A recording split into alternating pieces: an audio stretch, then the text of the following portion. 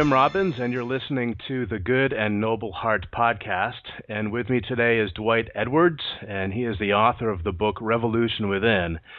And his book Revolution Within a number of years ago was one of those books that was an answer to prayer. Because throughout my life, I've found myself praying, God, lead me to the right books.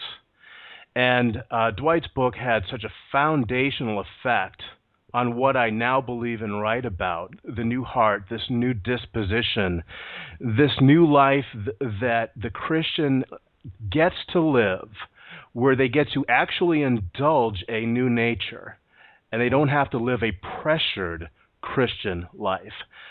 Dwight is also pastor at Water's Edge Church in Houston, and he has served as a friend and advisor to Larry Crabb. Dwight, it's great to be with you. Jim, thanks so much. It's great to be with you, and really looking forward to our time. Well, let's just jump in. I want to start off with a couple of quotes from your book, Revolution Within, to set the stage here. In the first several pages, you say, I spent so many years trying to muster up desire for what I knew God was requiring of me, or praying that God would change my heart. The good news is that God has already changed my heart and yours as well. And then the follow-up to that is you say, now I work from the basic assumption that deep down, every true believer does want to do the will of God. So what is so revolutionary and counter, really, to the message that circulates in a lot of Christian circles? What is so revolutionary about this idea that something has already taken place that we have taken for granted? Well, I just think it's one of the great hidden truths of Christendom. And, obviously there are, pockets here and there that are teaching it. But, on the whole, it just seems like Christianity, or maybe churchianity is a better way of looking at it, is working from the premise of outside in. And that is, we're given a list of things on the outside, and normally, good and legitimate things, and that supposedly by doing these things, that's going to change the inner man. And in fact, I would say, particularly from the message of the New Covenant, is that true spirituality is inside out. And, of course, Christ made that statement when he said, to the Pharisees, you try to make the cup of clean on the outside, but if you clean the inside, the outside will take care of itself. And so to me, the great message of the New Covenant is that when we become believers, something far more radical than simply forgiveness of sins takes place, although that does take place, and that is a huge, huge issue. But beyond the forgiveness of sins is a divine invasion, what Dante called becoming ingodded. And through the Holy Spirit within us, we're given not only a new identity, but also a new disposition, a whole new set of appetites, a whole new set of inclinations, a whole new set of longings that want to do what God requires from the outside. But no longer is it a have to, but it's, as you mentioned, it's more of a get to. And then along with the desire is also given the power through the Holy Spirit. And so, I think this is crucial truths. And honestly, I think if you read particularly Paul in his writings, that he always starts there. He always starts with what's new about you coming out of conversion that's different than when you went in.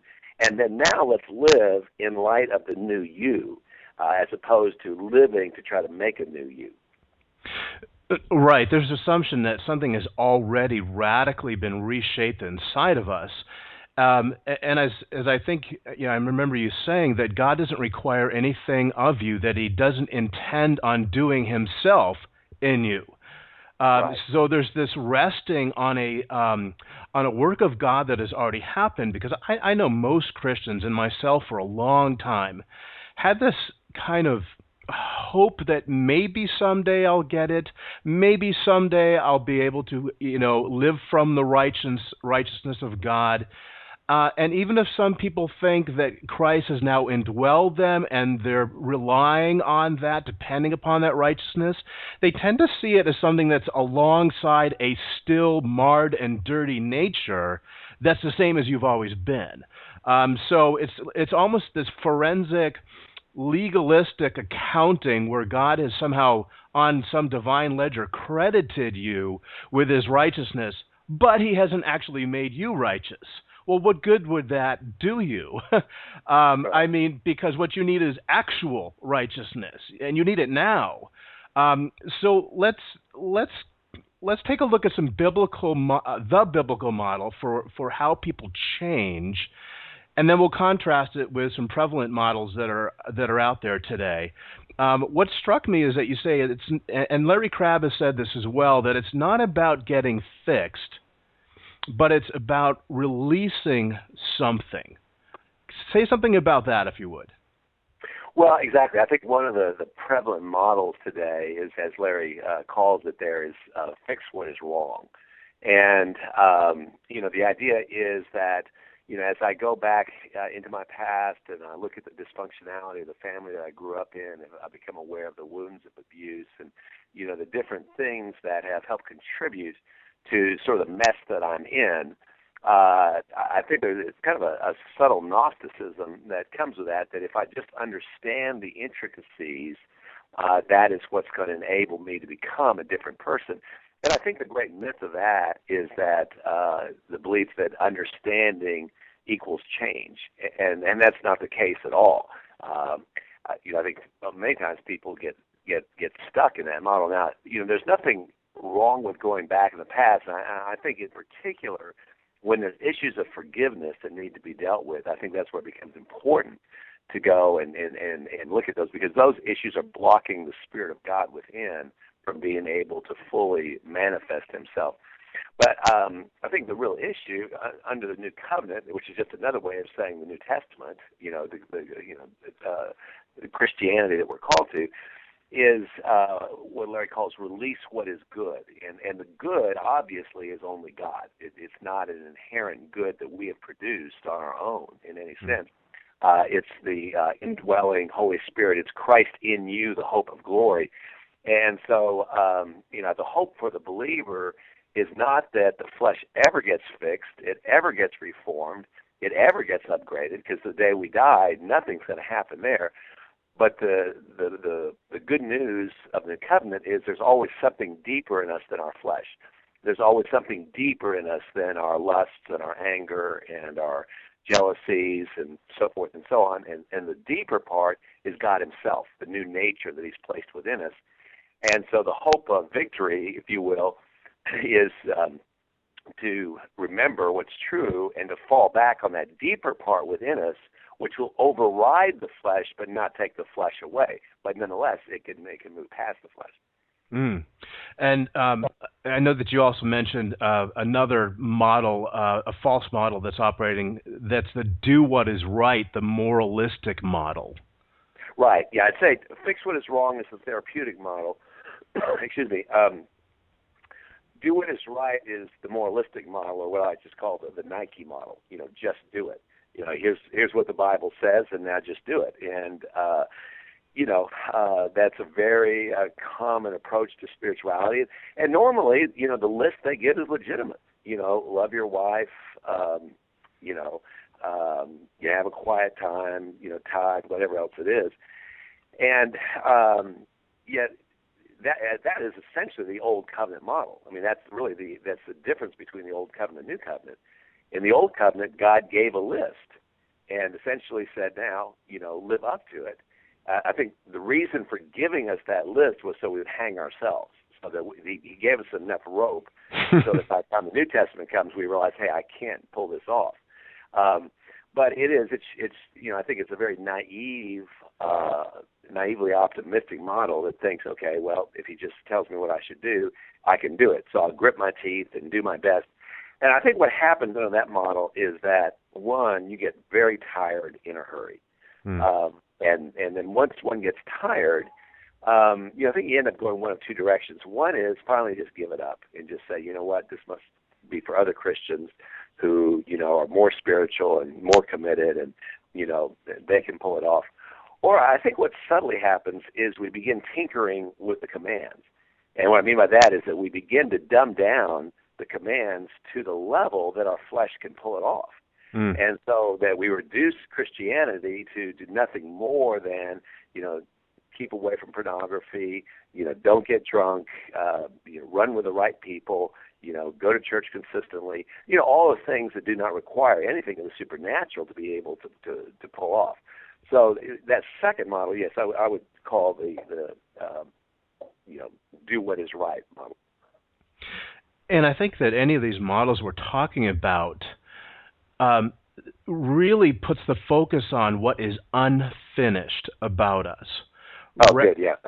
Rather than what has already taken place, because the flesh gets enticed, as you're suggesting, it gets enticed by these models where I am so unfinished that I need to, do this a moral or spiritual checklist to be not just right with God, but to live a godly life, or any prescription where the flesh gets enticed, is energized, and in any of these models, you can bypass your new nature altogether. Absolutely. And let it remain almost dormant in the process. So there's this reservoir of hope that is within us, that is an active current righteousness that any of these models can completely bypass. Oh, I absolutely agree. And the flesh loves to be able to take credit. The flesh loves to be able to find a way that it can be part of the equation, and therefore it can share in part of the glory. And, that's where I just think, Christ cannot say it more clearly than he does in the Gospels, particularly John 15. Apart from me, you can do nothing. In fact, he himself, his whole life was modeled after that level of dependency. He says, in John 14, he says, the Father who dwells in me, he does the works. Earlier he had said, I can of myself do nothing. But I only do what I hear of the Father. In particular, that John 14:10 says, "The Father who dwells in me, He does the works." Well, same thing for us, exactly. But the flesh is very subtle in the ways that it gets in the picture. Yeah, and I would also add maybe perhaps one more model there. We've got the moralistic do it is right model, the fix what is wrong therapeutic. And you also mentioned a get what is missing. In other words, some kind of spiritual encounter or mountaintop experience kind of thing.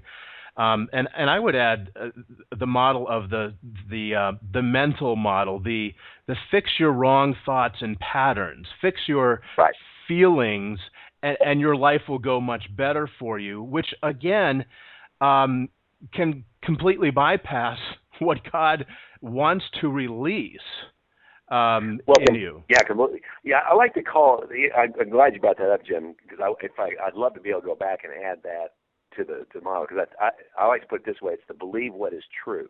And that is if I just get enough Bible doctrine, sound doctrine, if I'm in the Scripture enough, like you said, if I've learned to fix my thoughts, as long as my Christianity is thoroughly orthodox, I'm well steeped in theology and Scripture and so forth, and that's going to be the key. And I grew up in a tradition that very strongly emphasized that. And I think kind of the other side is what you mentioned. I like to call it the get what is missing model. The sort of the mystical power encounter.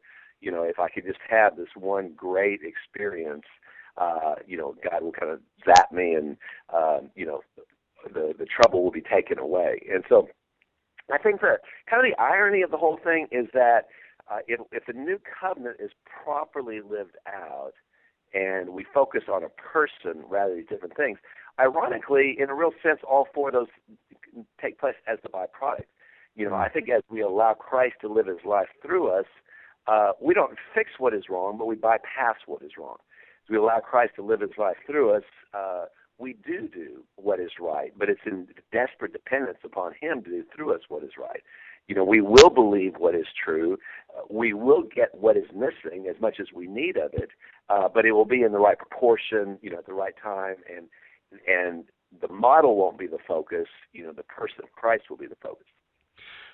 Right, and even that therapeutic model that says if you can just alter the patterns of belief that got you to this sort of chaotic state in your life, or this painful state in your life where you're just reacting to circumstances. Even that, though it is true, can bypass and ignore the resources of our new hearts altogether. I mean, it's really a popular notion to say, if you fix, and then fill in the blank, your thoughts, your feelings, what you believe is your sin, what is missing, all those things. This fix what is missing, lacking. It's all about what hasn't happened yet. I call it the becoming model. If I were to tie all those together, it's the becoming something, which is true. We do want to become more fully radiant because of this new life in us, this new nature. But unfortunately, the way it's often lived out is becoming because you don't have what is needed already. And so it sets you up for a life of futility and failure.